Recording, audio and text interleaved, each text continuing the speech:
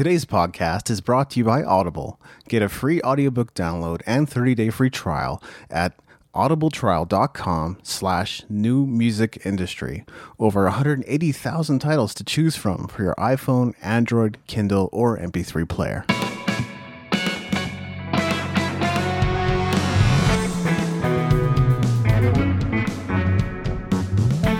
You're listening to the New Music Industry with David Andrew Weeb.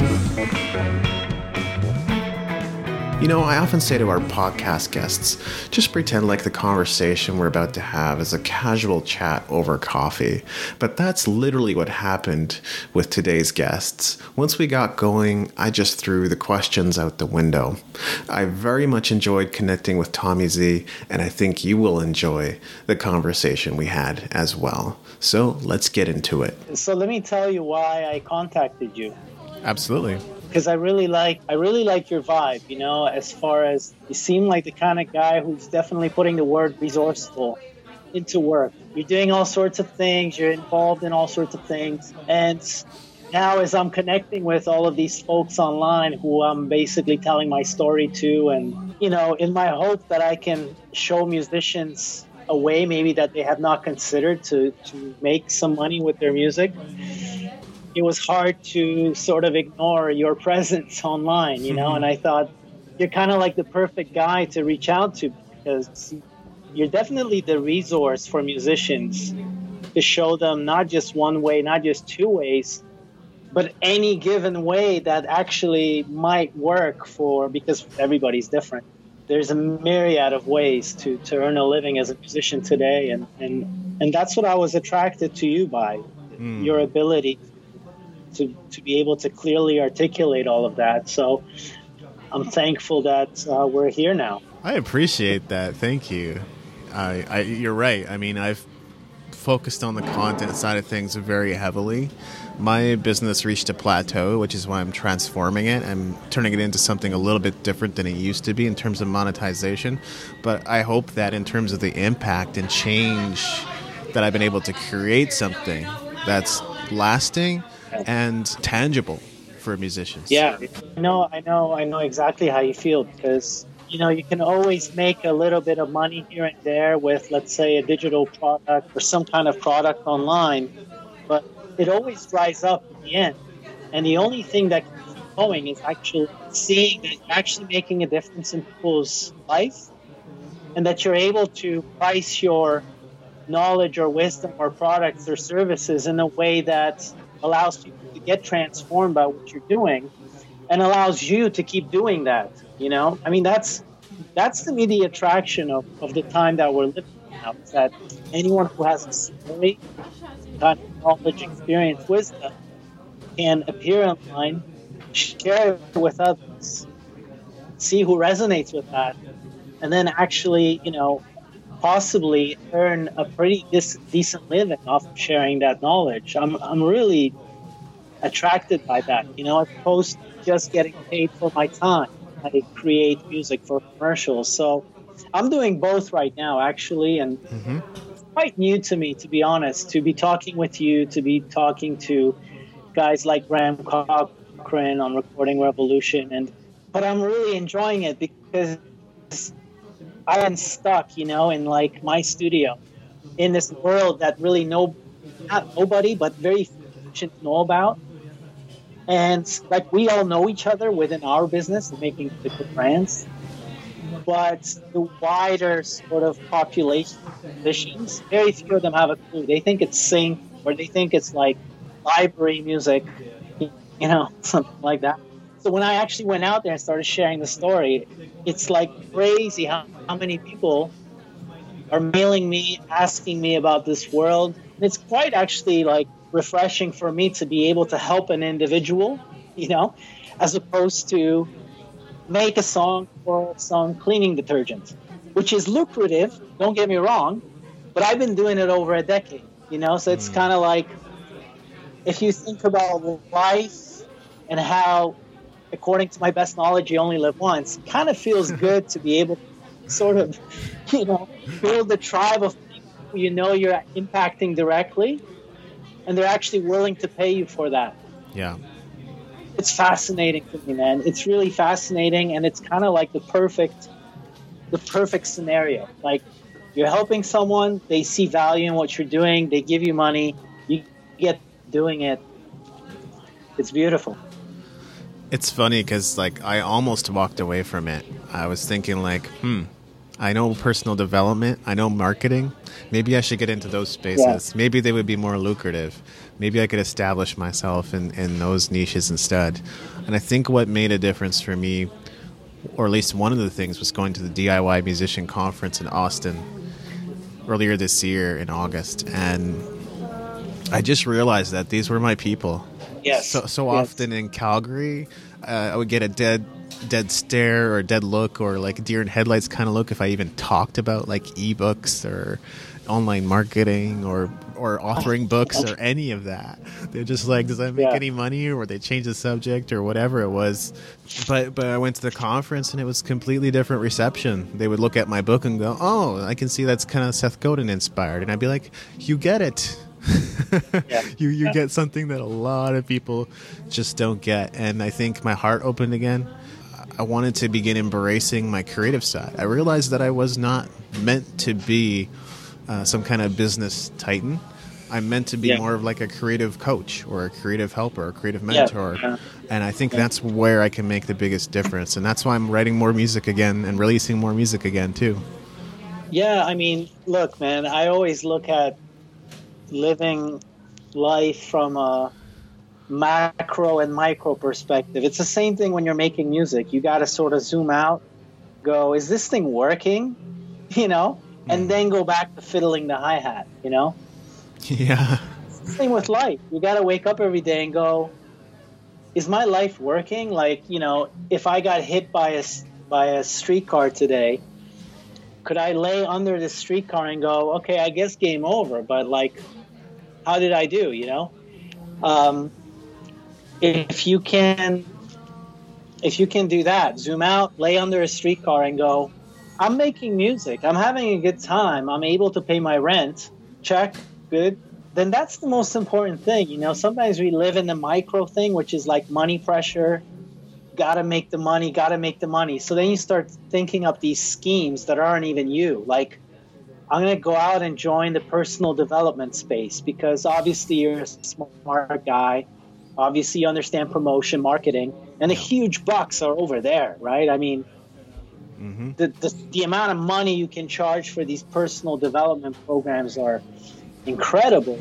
Oh, yeah. But it's not you necessarily, right? And I've had the same thing, I've been frustrated with advertising industry a few times because, let's face it, like when you're working on a campaign for dish soap and they're really grinding you, like you're on the 47th revision of a track you don't even like, say to yourself, Jesus, like, what am I doing with my life, And sure, I'm getting paid, but it really feels like I'm just being a slave to some corporate committee that doesn't even understand music and et cetera, et cetera. But when I wake up the next day and I have sober moments of reflection, I go, dude, this is your story. Like, you couldn't be just 100% artist.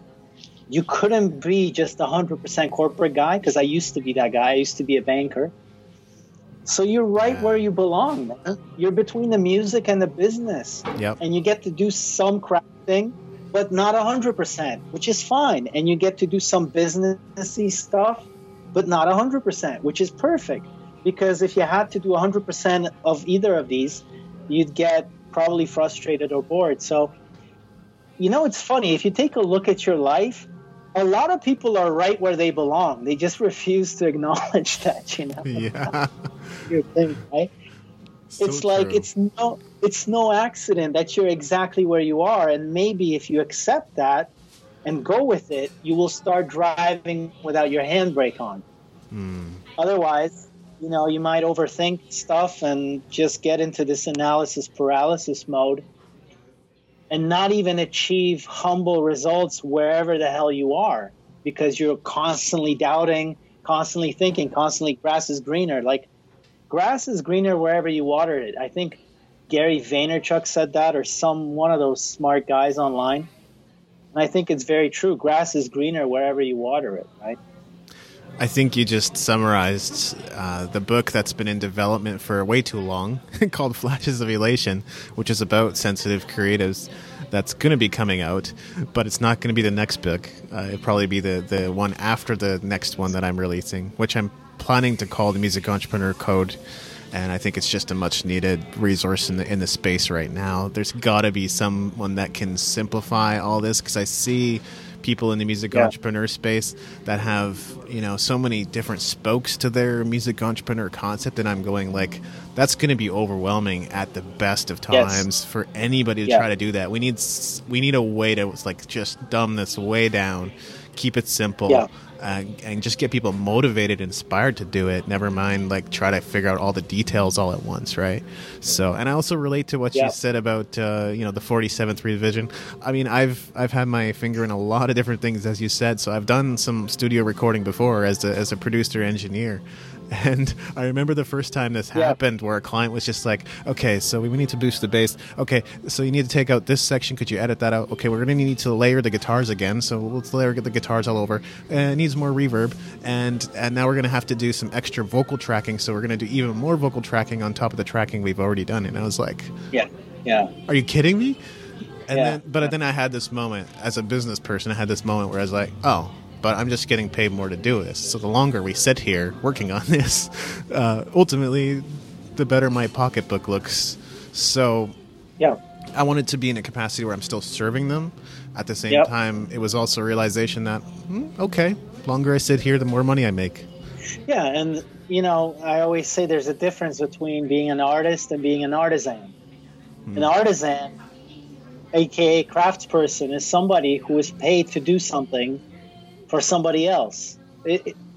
There's no need to get precious. There's no need to get pretty. There's no need to get emotional. You're like a paid assassin. You go in there, you put on a pro face. More guitar? Sure, more guitar. Are you not afraid there's too much guitars? No, the client says, I'm not afraid. Okay, you're paying me. And that's being an artisan. That's being a craftsperson. When you're an artist, you have complete freedom.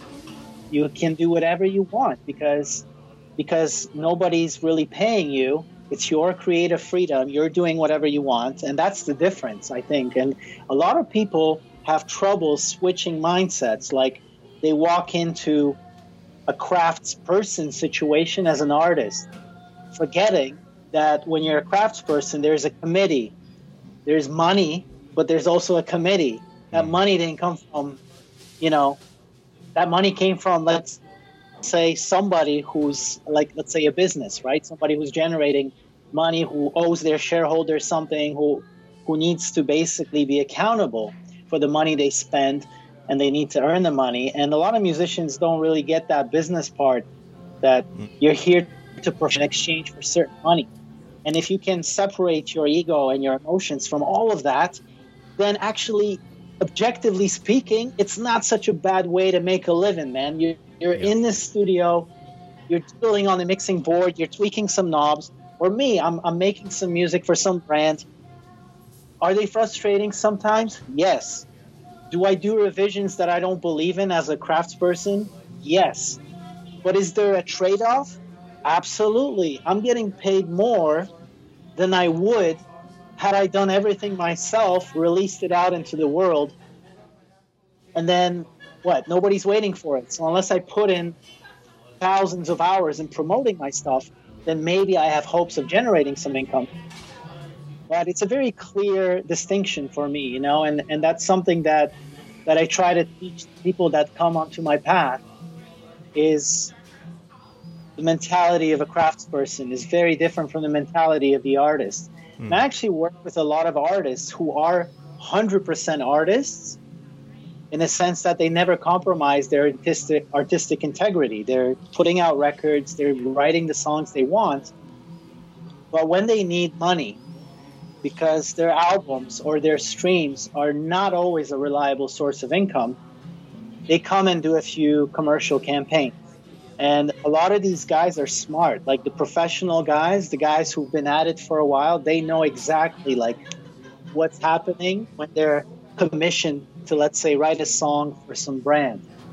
And it's beautiful to see. I'm talking about the younger guys, like the guys who are still sort of maybe, and girls who are learning. Maybe they're still idealistic. There's nothing wrong with being idealistic. I think it's a good thing to have. Yeah. But I think it's also good sort of put things into categories in your brain, and without compromising your integrity as a human being or as an artist, to be able to say, I'm going to do this. I'm going to do this for money. So I accept the pros and cons of that. And if my soul is calling me not just to do things for other people, I'm going to create a personal project and do that, and nobody can tell me nothing. I've been talking for a really long time, and I hope I made a little bit of sense there. No, it's really powerful what you said. I think if most musicians just got that, they would be much further along in the sense that, I just did a fairly sarcastic rant on the podcast about record label owners or people who are wanting to start a record label, saying, I have $1 million. How would you advise I spend my marketing budget? You have guys like that? I would love to get in touch with them. Yeah, absolutely. But I guess the source of the sarcasm was just that, look, their question was so vague, right? They didn't say anything about their target audience or who was on their label or what genre of music they were going to represent or any of that. So that's where this whole, I guess my friend called it angst. Yeah, that's kind of the angsty approach came from.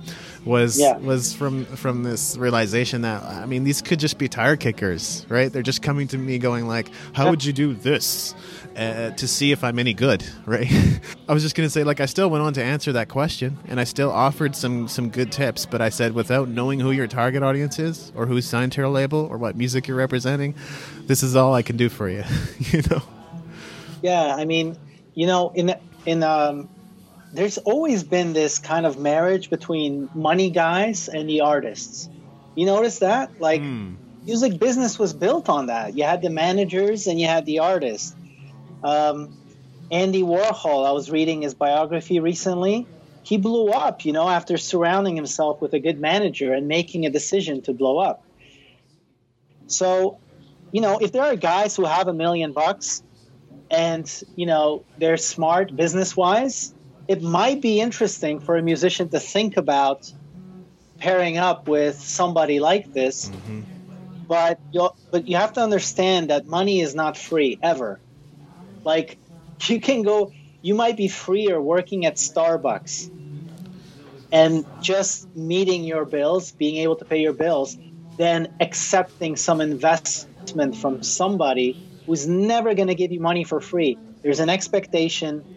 They'll want to own a large share of your life, your catalog of your time. And I've had a few of these opportunities personally where somebody said, I'm going to invest in your company, in your music production company. We're going to go out there and make music for brands. We're going to be great. And I just refused because I realized I actually didn't need anybody's money in order to do what I do. I can go and get the project myself. Right? And from the revenue of those projects, I pay all of my expenses, which means I'm 100% owner of everything that I do. If I wanted to buy a factory and create widgets, T-shirts, tires, whatever, then I would not be able to do that. I would need capital investment, like a large sum of money to do this. So then I might consider an investor. But to create music, to hire composers and produce and oversee them, to go into advertising agencies and to get these campaigns by, schmoozing the creative directors and buying them overpriced sushi lunches, I don't need an investor for that. And if I had an investor, they would take 30% of everything I make or whatever, and it's just not good business for me. Mm-hmm. So you got to be really careful with that. Yeah, I think Rick Barker recently went on to explain sort of the difference between music industry and music business, and how he explained it was music industry is the big players, the big labels, the distributors, the PROs, and so forth. And then you have the music businesses, which represents us, the smaller or medium-sized businesses that are out there providing a valuable service. And if you want to do business with a music business, you have to expect to pay money. It's just how it works. This is how we make our living, right? You make money as a music producer. I make money as a content creator and resource provider and a coach. So, yeah. People have to have that expectation that they're going to pay for that. The onus is on me to prove my value in the marketplace as a music producer when I make music for commercials or brands. And also, if I decide to, like I'm doing now, teach other musicians how to break into the business, I have to create something that musicians deem worthwhile, that is actually giving them transformation results or information that they can't readily access anywhere else, or else you don't belong in the market. You know, it's like, and I love that that sort of democracy of what the internet has done. And I know it's been said over and over again, but it's really true, man. You don't need much to go out there and reach people and then see if whatever it is that you're reaching people with is resonating. I had the same thing. Like, I've been doing ads for over a decade, okay? In Canada, this is where my career started. Then I moved to Amsterdam 5 years. And at one point I thought, every time I do a lecture, like every time I do a keynote, I'm just having a lot of fun. Like, a lot of musicians are coming up to me. They're like, oh my God, I never knew that you could actually make money doing this. Like, that there are people making a living or a full-time career doing this. And I was like, you know what? That's true, man. Like, how many people actually know about it? Because before I got into it, I was thinking that remixing, licensing my track to some compilations, this is in 2005, DJing, and maybe once in a while, like getting paid to do a remix is the way that you make a living as a musician. And it wasn't until I actually, got asked to create music for some brands that it was like, really? Like, this is the kind of money that you could make just writing music for a commercial? This is crazy, right? So then when I started sharing that story, I had to remind myself that I was the same way. Like, when I entered the business, I was like, really?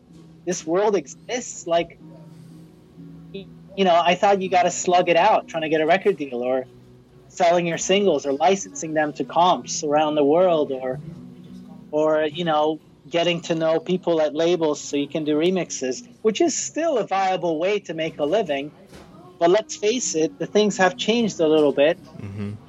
And not so many labels are willing to pay you as good money as they would back in the day for a remix. Or let's just say that, unless you're getting millions of streams, it's probably not a reliable way to estimate or to guarantee some kind of a stable income, right? So, and it's more competitive than it used to be too, and that's another thing that musicians are having to face. There was a lot of talk about licensing and placements, and I know people can still make really good money at it.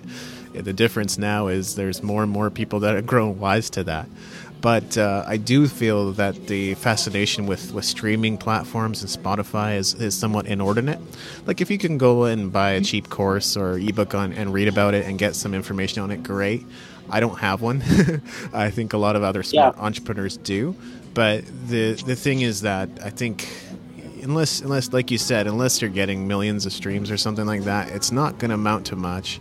I think where the money is, and it has always been or has been for at least the last 2 decades, is in your list. That's the best place to build your following, is in your email list. And if you can grow that, then you have a database of people you can reach out to whenever you have something new. And those will be the first people to buy, stream, and do whatever it is that you want them to do. Yeah. But you know what the problem with there is unless you have a product that's priced high enough, you just don't get enough out of that list in order to satisfy your let's say maybe basic business revenue goals. I mean, you'd really have to. I'll give you an example. Like my wife, she writes crime fiction, and she's a published author. You know, she's on her third book now, and we're not going to retire on her income, on her sales income, especially after she's signed with a big publisher now. They take most of the royalties. But I'm always like, when I look at it objectively and we're eating supper together and she's complaining about, you know, not getting enough exposure from the media or the Instagram posts not doing enough damage, I'm like, man, I don't envy you, my wife. You know why? Because at the end of the day, your product is like 10 euros. Yep. So even if you reach, like you need a massive audience in order to see some kind of meaningful numbers from it, you know? Like the way I put food on the table is I earn a very good commission for creating music for a commercial. I don't always create the music. I'm a music producer, which means I don't always make the music, but I make the music happen. So sometimes I do it, but once in a while, let's say I have to do an orchestral score, I will reach out to a specialist, somebody who's amazing, somebody who I trust and love. And so I give them the project. Maybe I find another guy, so I have 3 options or so. They deliver. But I'm responsible for the entire portion of the campaign. So I get one chunk sum of money from the advertising agency or the brand. So, you know, instead of having a mass audience, I go after businesses to pay me a commission in order to create some art on their behalf. And this is what I call like going back to Bach. Because Bach was a musician and he spent his whole life as a musician. He never had a day job, right? Never had a side job, never had nothing. Like from morning till night, Bach made all of his income from music, right? And sometimes it was income from patrons who paid him, commissioned him to create a piece of music for them. And other times, maybe the church paid him to be the organist, right? Yeah. So today, what I see is that we no longer have kings and churches as patrons of musicians and of art, but today those patrons are brands, so businesses. Yes. Like where are you going to go and find someone to pay you thousands of dollars to create a track? My best guess, and it's not even a guess because I'm actually doing it, and I've been doing it for a decade, is brands. I mean, they spend billions on content, right? Because they have to keep us, the audience, emotionally moved and just boiling with desire to buy the latest Nike shoe or to get the latest MacBook. And it's a kind of a black magic that these brands do by having really sexy music, visuals, and these stories that are just like, they just grab you, right? Like the great brands know exactly how to do this. So to me, it's sort of the clear path, like being back to Bach. But instead of going to church for your money or to the king so that, you know, you can write a piece of music for them, you go to brands and they pay you to be an artist. So that's kind of how I see, mind you, I'm stuck in this world. So I don't have as wide of a view as you do. I don't concentrate on royalties. I don't concentrate on record deals. I don't give a shit about radio play. I don't give a shit about record sales. I don't care about selling singles for pennies. To me, people are streaming music for free.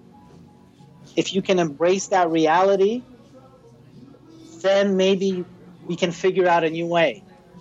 But like hoping that you can live off of, you know, selling singles for pennies, that would really scare the shit out of me if I was trying to make it as an artist. Well, that's what you got to be mindful of for sure. I wouldn't want to be the musician that was selling the single for 69 cents and then the album for $9.99. I think what happens is musicians assume they're selling to musicians, right? So they have just as much money as they do, which is not true. There's a lot of consumers out there. I know like women 25 to 35, just from my observation, spend sometimes $300, $400, $500 a day on different things. And there's just much greater opportunity. So I'm often going, where's your bundle? Where are your packages? Where can I go to buy your entire catalog? And they're going, what? And I say, yeah, charge $100 for your entire catalog. Charge $1,000 for the next 5 performances, so a venue can book you 10 times or 5 times instead of just once. Where's your tour package? Like, I don't see any of this stuff on your website, and so you don't have a higher priced offer than something that's $9.99. Do you see how that doesn't make any sense? Yeah. So, like, how could you? Every time I went to a coffee shop recently, and the lady that was running it was everything was so beautiful. Like, she was baking pies on the spot, and the pie was the best pie I ever had, and the cappuccino was the best cappuccino I ever had. So I started talking to her because I do enjoy these one-off things. As much as I love Starbucks, it's like I'll give Starbucks one thing. It's like a pretty reliable experience, given the fact that there's a billion of them around the world. So I'm not going to hate on Starbucks, because if I need a grande bold, that's where I go. I just like my coffee bold. I sometimes don't want a bar drink. I just want a dark coffee with some crazy cream in there. And if I'm in Warsaw, or if I'm in Amsterdam, or if I'm in Toronto, it's the same grande bold, man. Yes. And it's beautiful. But I also do enjoy these unique one-off things, because there is no template there. There's no process. There's no franchise there. It's basically the authorship of this woman. And so I'm curious, like, what is this? Why did you get into this? Because you like baking cake. Why are you doing this? And I don't know how many times I've heard this story, but in different versions. But basically, I see the face go kind of like neutral to sad, and go, I actually put a lot of money into this place, and it's just, I got to keep putting in money, like there's just not enough money being generated for it to be lucrative. And she goes, I'm like, well, your passion is also baking, isn't it? She's like, I guess, but I really got into this for money. And I always sort of think to myself, really? Like, how many people in this small cafe with like 3 tables did you expect to have every day, generating how much revenue? Like, even if you look at the broad strokes, you start seeing trouble already. Like, how could you expect selling coffees and cakes to be lucrative? Like, it's never going to be lucrative.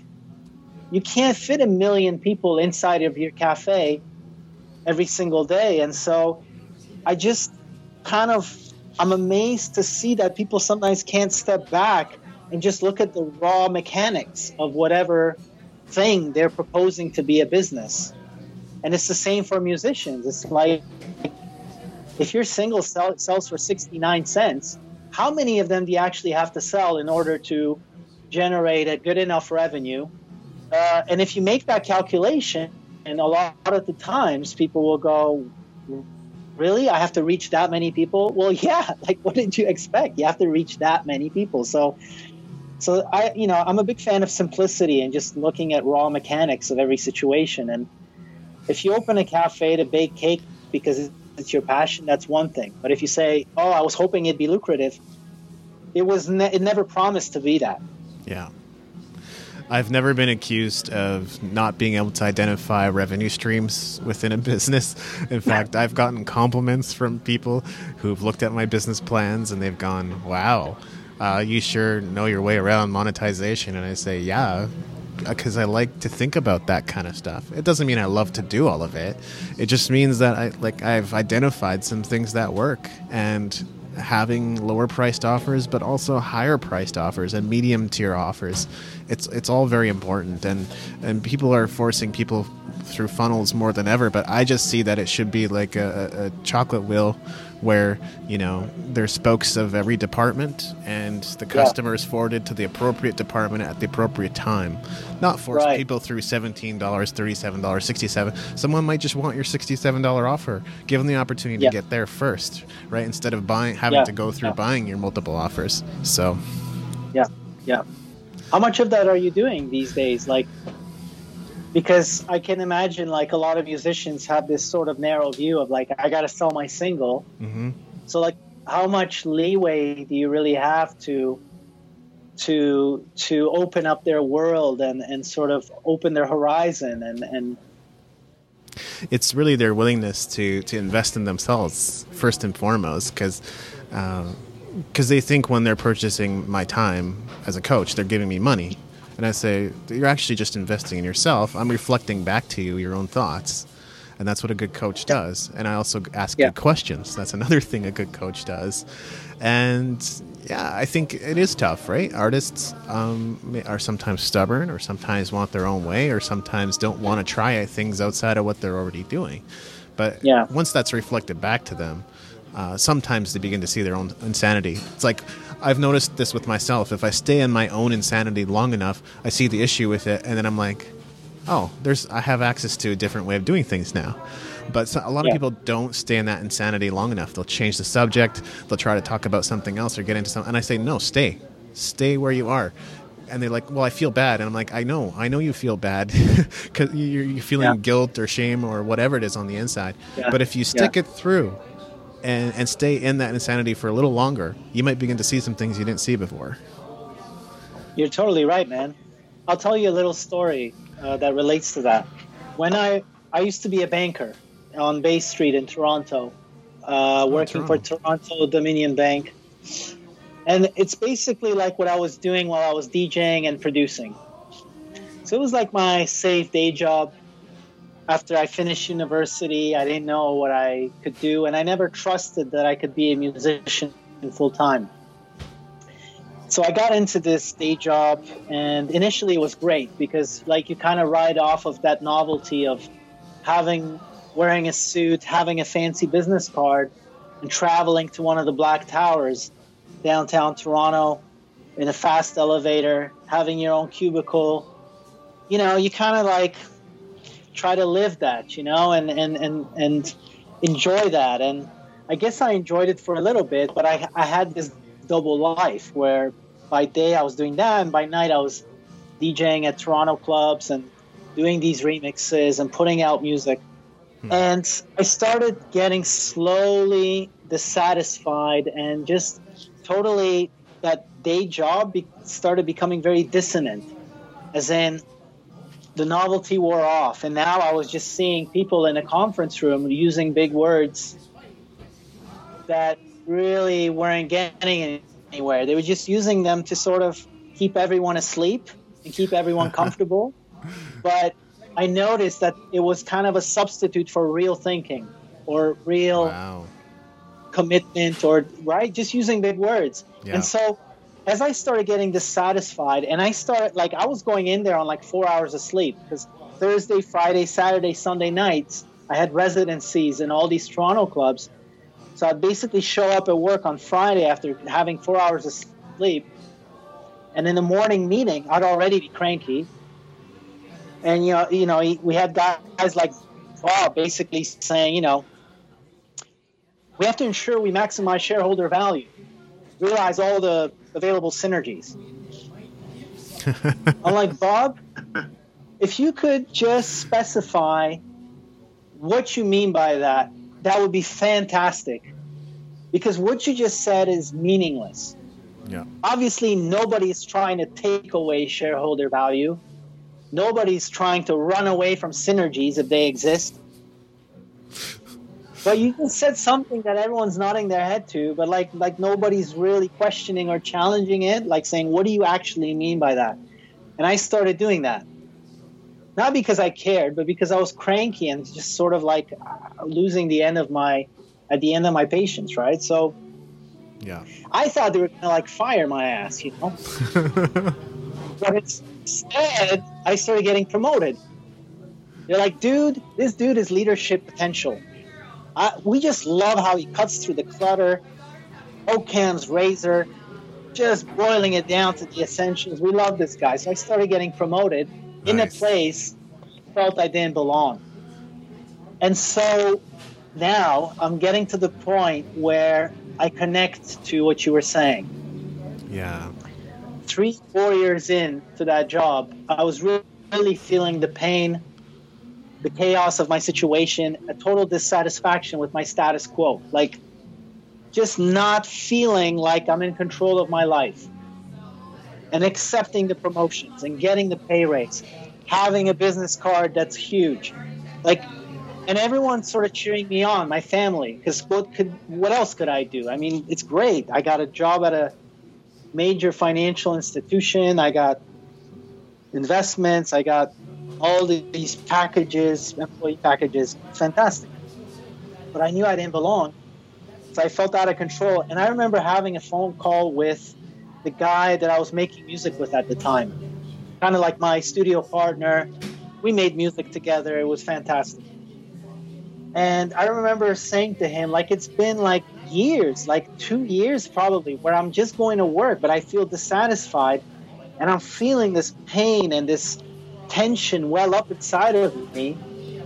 Because I know, according to my best knowledge, you only live once. And like, life is just passing me by, man. And I see zero indication that I'm ever going to make music my full-time income. Like, I'm not doing enough to make that happen. And I remember the pain and that dissatisfaction and that tension welled up so hard that I just snapped. Like, I just snapped and went, you know what? Fuck it. This is it. I'm going after music as a full-time career. Right. And the reason why I bring this up is because had I not lived with that tension and had not acknowledged it and had not let that tension actually spill over or like rise up to my consciousness and really like make me aware of how painful it is, the situation I'm in right now, I would have never made a decision that actually stuck. Because I've made lots of rational decisions in my life, in my head, but they didn't have the sticking power. Well, you actually acknowledge the pain and the bullshit and all the things that are wrong with your situation, as it is objectively, don't run from it. It can really be a powerful motivator to say, I am in deep shit, and you can't actually start changing unless you first acknowledge where you are. So I love that. Thanks for sharing that. It's such a great story. You know, to relate to it a little bit, in 2014, I mean, I had a bunch of niche blogs at the time in addition to the Music Entrepreneur HQ, and was just experimenting, trying different things. One of the things I was looking to establish was a content provider. So like writing blog posts for corporate, you know, for businesses and so forth. And, you know, that is what I do to make some of my money these days, either ironically or just because by design. But as I was looking to establish that, we sat down with different people to get their advice and tips, and we talked to web designers, and we talked to a studio owner, interestingly enough. And I remember this whole thing about buzzwords that came up. And it was just, you know, throw around terms like ROI and synergy and this, that. I just started laughing. I couldn't help it. I was just laughing uncontrollably. I was like, I mean, you're kind of right, because if I talk to some of the corporate people and mention a bunch of these terms, then maybe they would just sign on and be like, yeah, we need this guy to do our SEO blog synergy optimization boosting campaign or whatever it ends up being. And you know, maybe it would work. But yeah, it doesn't cut through the BS at all. At the end of the day, all you're doing is creating content, and 6 to 12 months from now, hopefully, if you're lucky, it ranks in Google. Like, that's all that's going on. Yeah. So. Yeah, and you have to always work backwards. Like, again, I bring up the streetcar. Like, start your day with the streetcar test, man. You're laying under a streetcar, and what do you think of your life so far? You know, yes. Kind of how I look at it, you know. If I'm laying under the streetcar tonight after this interview, because I didn't look both ways. The first thing I'm going to think about is my family. So at least that's what I think I'm going to think about. Like, oh man, are they going to be okay? It really sucks that I'm not coming home right now. How will they even find out? What's going to happen? So that shows you right away, like, you're no longer fooling yourself when you're laying under a streetcar. Yeah. So I'm trying, the ancient Romans, is that even a term? There's ancient Greeks, but is there ancient Romans? Anyway, Romans, I think it was like what do they call these? Stoics. The Stoics, I heard that they would actually arrange mock funerals for themselves. So they could actually experience the day of their own passing and like their funeral. Yes. And that's where memento mori came from. You remember the fact that you're actually going to die and there's no disputing it. And so they would try to live really pragmatically because of that. So I kind of have this test and, it really cuts through the bullshit. And that is, I'm laying on their streetcar. What do I think about? There's 3 things I think about. First is my family. The second is, where am I going next? And that is, you don't have to be religious, but like a lot of artists are spiritual people. Like they wonder about metaphysical things. Why is there something rather than nothing?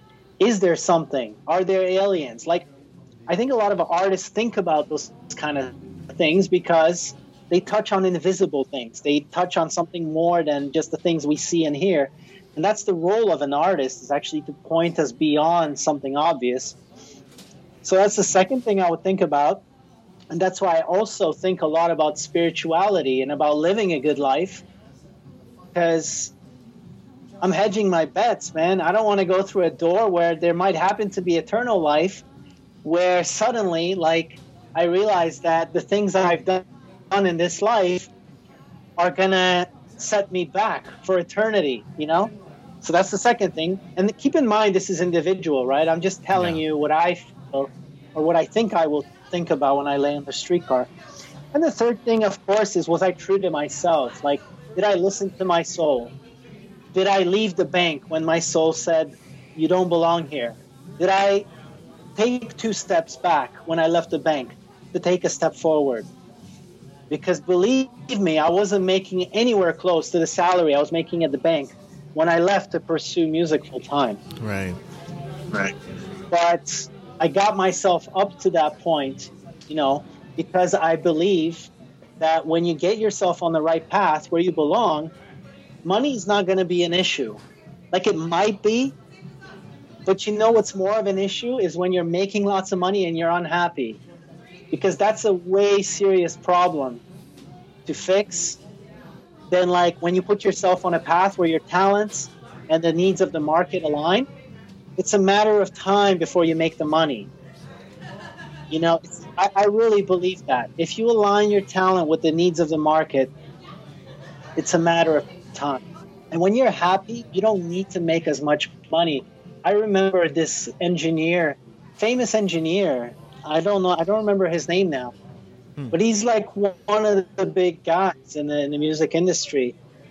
And I read a lot of these biographies and things like that. And he said, what's funny? He said, I never realized that I was broke because I was having so much fun in the studio. That's not wisdom at the highest level. I don't know what is. Yeah. It's that simple truth that when you're having a good time and you feel like you're on the right path, aligned with what you were meant to do in this universe, you simply are happier, more content, and then you don't need to go out, put down a credit card to buy a new pair of shoes or to buy yourself a fancy car, because those are all things that you think will satisfy you, but they don't, man. Yeah. What satisfies you is the feeling that you belong in this world and that you're actually blooming and creating the things you're meant to create. I feel like a motivational speaker. I should totally pitch like a $10,000 premium program at the end of this call. Yeah, absolutely. But the listeners, because there will be people that actually buy it. Yeah, the listeners have got to be the one that put the money into that. But leaving Calgary recently, My friend described it as like burning the ships behind me, like no turning back. You have to just keep going. That's kind of how it felt, right? It was just one problem after another with my car, whether it was the car alarm going off and not being able to turn it off, having to get roadside assistance to break into my car because the lock wouldn't open. When I finally arrived in British Columbia, BC area outside of Alberta, then my car just broke down, and then I had to take it to a mechanic, and then it turns out it was the piston, nothing they can do about it. And it was like, okay, what am I going to do? Rent a U-Haul? Rent a car? What's next? And I ended up buying a car, but really long story long, it was just like shedding the old self. That's all. I was moving in the right direction. It was a new chapter in my life. I could feel it. It was like tangible. But I kind of just had to walk through everything. And then, like, the day that I bought the car, I became a BC resident. Everything was done. I got my insurance. I got my registration. I got my new license. I'm a BC resident now. It all just happened then and there. And it was, like, not expected, but I shedded the old self, and I'm here, you know? You know what? I feel like the universe has a way of testing you when you decide to make a commitment, almost to see if you're serious. Like when I decided to create a masterclass and to actually try my hand at being a mentor online and like actually selling this thing to people, it was kind of a weird experience for me, man. Maybe not for you because you've been doing it. You've been pitching stuff for a while. But to me, it was like, I have no problem taking money from brands. Big money. Like I have zero sensitivity around that because they got billions of dollars to spend. But when I have individuals telling me that they have to save up to get into my course, or that could you please create an installment plan, and like that really hit me. I was like, man, I'm really dealing with like real human beings now. It's no longer like, and I don't want to turn into one of those cynical online entrepreneur guys who are just happy to make all the sales and will never actually respond to their students. Like you can't get at them unless you pay like some crazy amount of money to have like, I don't know, access to them, you know? And so when I got onto this road, I had to overcome all of these sort of blocks, like mindset blocks, one, but two, like my technology was crapping out. I couldn't record an interview properly. My computer was crashing when I was trying to edit a module in the course. And I was just like, oh, hell no, man. You're not going to stop me. Like, I decided I'm going to do this. If I have to sit here until 3 a.m. to finish this fucking module, I'm going to do it. Love it. You know? Mm-hmm. Which is like a different thing from when I was like 24 and kind of dabbling into stuff. I'm going to make a remix. Did I make a remix? Yeah, I kind of picked at it for a while, but I never finished it, you know? I think it's like a maturing that happens when you commit to your decisions, your car breaks down, you're like, I'm not turning back. You can do whatever you want, universe, but I'm going to happen to circumstances. It's not just going to be circumstances happening to me, you know? That's right.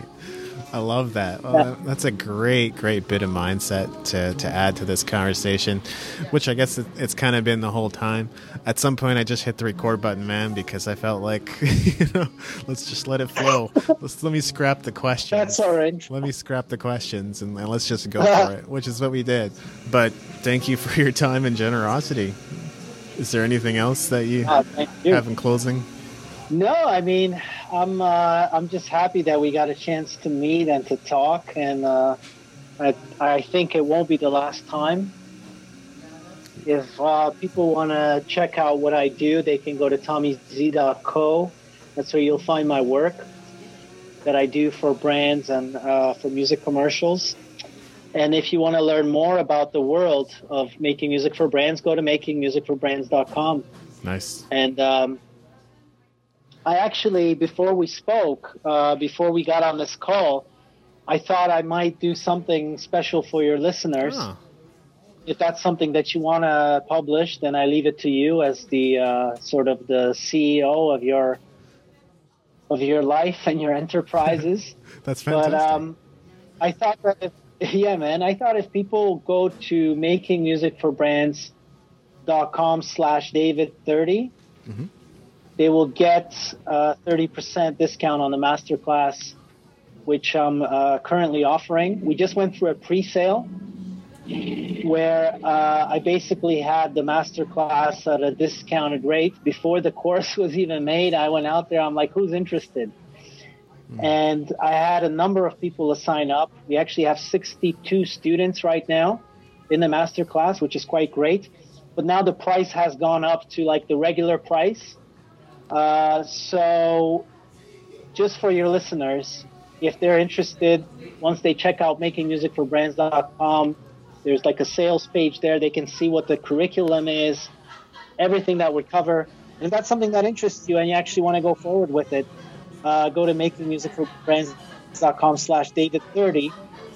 And that's where you'll have the checkout, which applies this exclusive discount, because I'm not offering any discounts on this masterclass right now, except for whoever hears this interview. So that's that. And if you have any questions, like I said, man, I'm not one of those guys, because I'm just getting started with this mentoring masterclass thing. Mm-hmm. I'm really, like Gary Vaynerchuk says, man, I'm on the heavy grind. I reply to everybody who emails me. Like, I had a guy today email me, and he's like, dude, I didn't get in during the pre-sale, and now I can't afford the class. And he told me, like, he's got problems, financial problems. His mom passed away. He's sick. Like, he had health problems. You know, we're dealing with real human beings, man. It's kind of hard for me to be insensitive to that.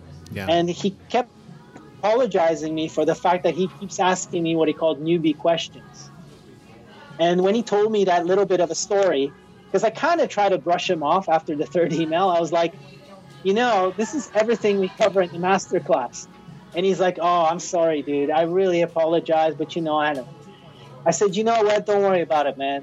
Whatever help you need, whatever questions you have, just hit me up. Because honestly, man, it's like 30 seconds for me to actually make an impact in somebody's day by writing 3 sentences and steering them in the right direction. And that's sometimes all that's required. So whoever's listening to this, feel free to mail me, contact me. And unless you approach me like a real jerk, which I doubt any of your people would, then you can expect that I will reply to you in some kind of a meaningful way. That's fantastic. And I mean, I totally know what you mean to kind of answer your earlier question. It's like when I first started selling, I honestly was just going to record a series of audios and sell them for like 99 cents. It's like musicians are familiar with that price, right? And yes. It was weird because pretty soon there were people like, oh my God, this is a cool idea. Where did you come up with this about teaching business and music together? And they wanted me to charge more for it, and they wanted me to do this and that without realizing what the product was, which was like a 30-minute audio. So it's funny how that, but that kind of, it had me rethinking, you know, everything that I was doing to that point, and from there I was able to iterate and actually create things that were worth the money that I was asking for them. But yeah, I think we all start there. It's like awkward to figure out pricing and to know what to charge. It is awkward. Yeah. But you know, I haven't been hesitant to charge premium in my business. Like, I have always charged premium for making music for brands, and I always advise anybody getting into business that you don't want to compete on price. No. Seth Godin says this. It's a race to the bottom, and the problem is you might win. And so my philosophy is charge as much as humanly possible, as much as the market will stand, and that will put the pressure on you, hopefully, if you're a good human being, to actually deliver something above and beyond what you're charging. And like that. You know, the last few weeks have been really stressful, man, because I'm continuing to create campaigns for brands while I'm doing this masterclass, creating the modules. They keep getting released weekly, and it's way more work than I thought it would be. Like, way more. Like, the editing, the slides, the recording, the backups, the editing. But the whole thing is I'm trying to justify the value way above the price point, you know. And like, I had one guy say under a YouTube video where I think it was the interview with Brian Funk, music production podcast, or Graham Cochran, but he said the course is way too expensive.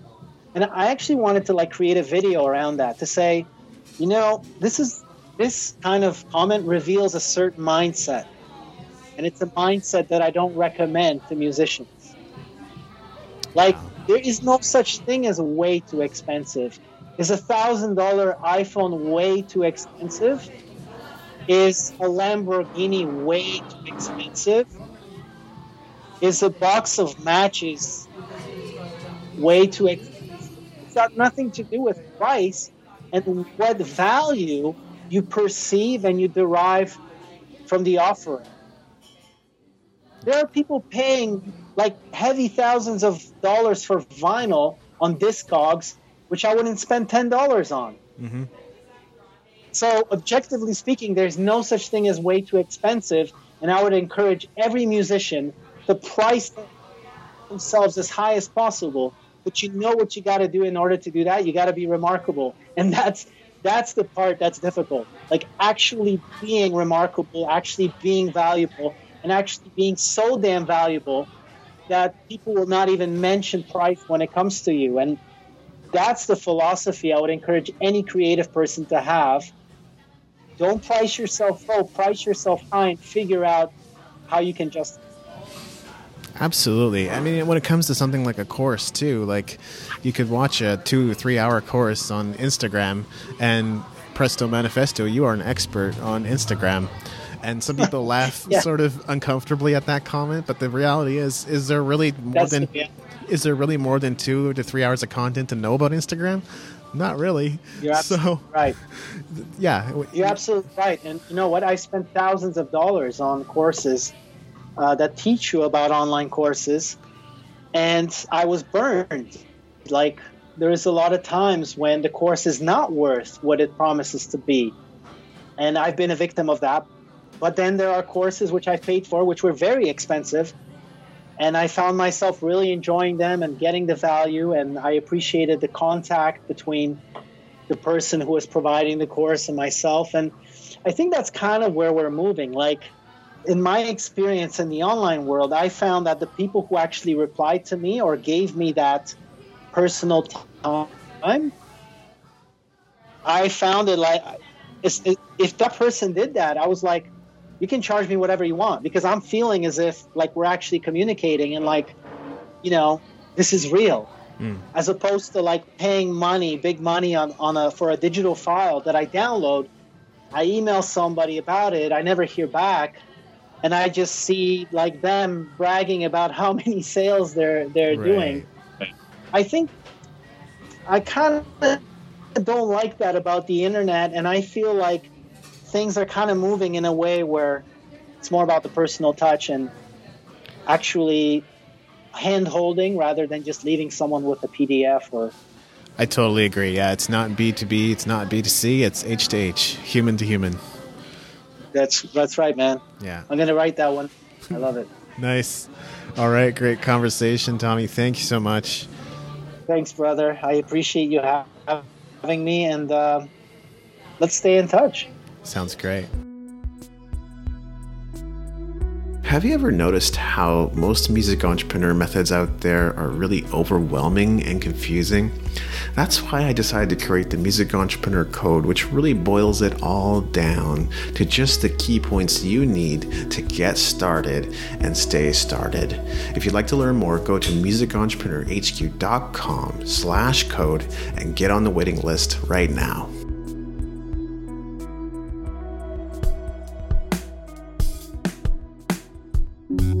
Thank you for listening. Music in this episode was brought to you by Brian Young. Wherever you're listening to this right now, please consider leaving a 5-star review and comment to help us get the word out about the podcast.